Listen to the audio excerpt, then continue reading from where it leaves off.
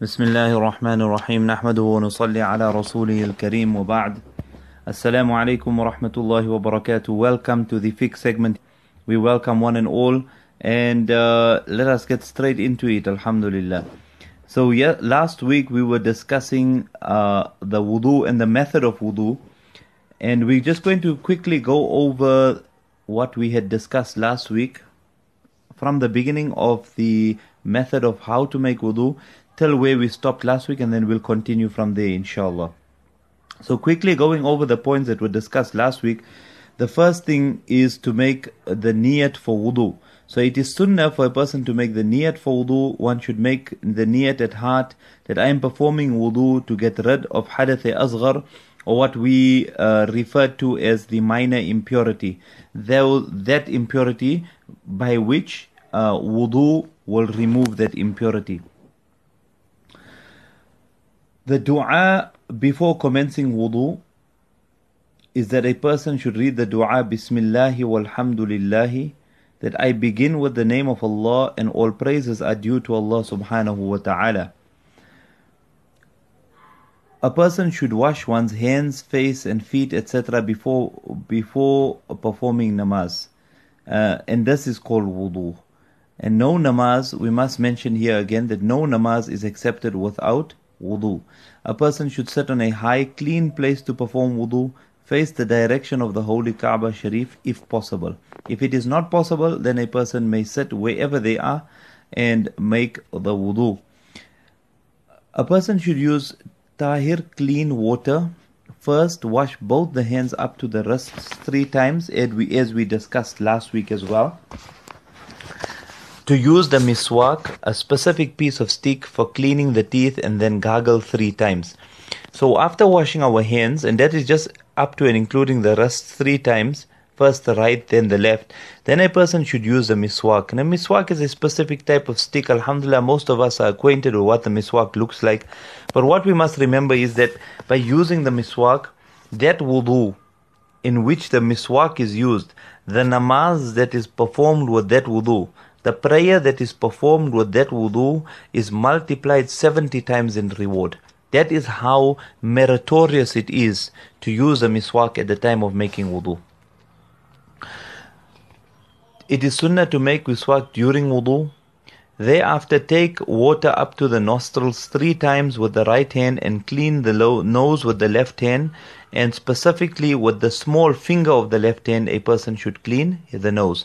So to take water up to the nostrils 3 times and with the right hand, and then clean the nose with the left hand or the small finger of the left hand. So far we have covered washing the hands up to the wrist 3 times, using miswak and gargling the mouth 3 times, and washing the nostrils 3 times, and cleaning with the left hand. The next one is to wash the face 3 times. Now, as we mentioned last week, that although this is the sunnat method of making wudu, there are 4 faraid and obligatory acts of wudu by which if any one of these are left out, then the wudu will not be complete. Now we have reached the first one, and that is washing the face. So if a person washes the face 1 time, the fard will be complete. However, it is sunnah to wash the face 3 times. So where should a person wash the face from? How should we wash the face? Well, the face should be washed from the top of the forehead, from where the hairline begins. From the top of the forehead to the bottom of the chin, and from one earlobe to the other earlobe. The next one is to make khilal of the beard. This is obviously for the men. Now khilal will be made whenever the beard is thick and lush, that a person, you cannot see a person's skin through his beard, that the beard is so thick and lush that the person's skin on his chin is not visible at all. Then it will be permissible, and it is sunnah to make khilal. However, if a person has such a small beard or such a thin beard that is not thick and lush, then it is important to remember that the water must reach the skin. If a person whose skin is visible through his beard makes khilal of his beard, then his wudu will not be complete, for the simple reason that the washing of the face, which is a fard of wudu, will not be complete. And therefore, it is very, very important to remember this, that the washing of the face includes that skin which is visible through the beard. However, if a person has a thick beard, then it is sunnah for him to make khilal of the beard, that is by passing his fingers, his wet fingers through the beard. The next point, thereafter wash the right hand including the elbows 3 times. To wash the right hand. Now this is the second fard of wudu. The first fard and compulsory act of wudu is the washing of the face. This now is the second compulsory act of wudu, which is the washing of the hands. The washing of the hands up to and including the elbows 1 time is fard. It's compulsory to do it at least once. But the sunnah method which we are discussing here indicates that a person must wash his right hand including the elbows 3 times. So to wash it 3 times, this is sunnah. Then you're moving over to the left hand. This should also be washed up to and including the elbows. Up to and including the elbows 3 times as well. So we can see that it is sunnah to do everything 3 times in wudu.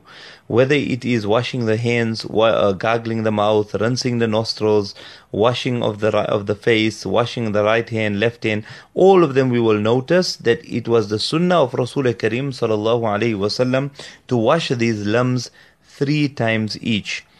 Whereas the fard and the compulsory is to wash it at least 1 time, but the sunnah is to wash it 3 times. But that does not mean that we waste water rather, but water must be preserved and must be used sparingly. Nabi Kareem sallallahu alaihi wasallam, once again we will mention here, he made wudu, this sunnah method of making wudu which we are talking about here, he made it with less than 1 liter of water. Approximately 700 to 750 milliliters of water was used in the wudu of Rasul Kareem sallallahu alaihi wasallam. Then after washing the left hand 3 times, to make khilal of the fingers, that is to pass wet fingers through the webbing of the hands, interlocking the fingers of one hand into the other, and in this way here we can make khilal, and the inner portion of the fingers, that's the webbing, what we call, that water sometimes does not get into those areas. To making khilal of the fingers ensures that a wet part of the fingers or the wet part of the hand will touch into those places where it is generally difficult for water to reach. So after washing the right hand 3 times, the left hand 3 times, we will then make khilal of the fingers, and that is interlocking the fingers of one hand into the other right till the webbing, so that all these corners and all these difficult areas are then washed as well. At this point here, there is a dua that should be read, and this is a dua that is thabit, has been proven that this dua should be read during wudu. Dua while making wudu. There are many duas, in fact, that for every limb. In fact, if we read through the kitabs, we will find that Nabi Kareem sallallahu alaihi wasallam had a dua for almost each and every limb that he would wash. He would make us a different dua. But however, it is difficult for us to remember each and every dua. So the ulama have taken out these 3 duas. The dua before, which we mentioned, Bismillah walhamdulillah. Then the second one is the dua whilst making wudu, which is this dua, Allahumma ghfir li dhanbi wa wassi' li fi dari wa barik li fi rizqi. Subhanallah, what a beautiful dua. What a beautiful dua from Nabi Kareem sallallahu alayhi wasallam. In Nabi Kareem sallallahu alayhi wasallam was Jami'ul Karim, and he would make du'as that were so concise in nature, but they were so deep in their meaning. Subhanallah, so many of the du'as. This was one of the miracles of Rasul Kareem sallallahu alayhi wasallam. One of the 5 things that Nabi sallallahu alayhi wasallam said he was given, that other Anbiya alayhi salatu wasallam were not given. And one of these was that Nabi Kareem was given this Jawami'ul Kalim, that his words were very concise, but the meanings of his words were very, very deep indeed. So this was the dua, Allahumma ghfir li dhanbi wa wassi' li fi dari wa barik li fi rizqi, that, oh Allah, forgive my sins and give expansion in my home and grant me blessings in my sustenance. Subhanallah, subhanallah, subhanallah. Going forward, we will continue with next week, inshallah. I hope that you've enjoyed the program, and please tune in again next week for the fiqh segment. Wassalamu alaikum wa rahmatullahi wa barakatuh.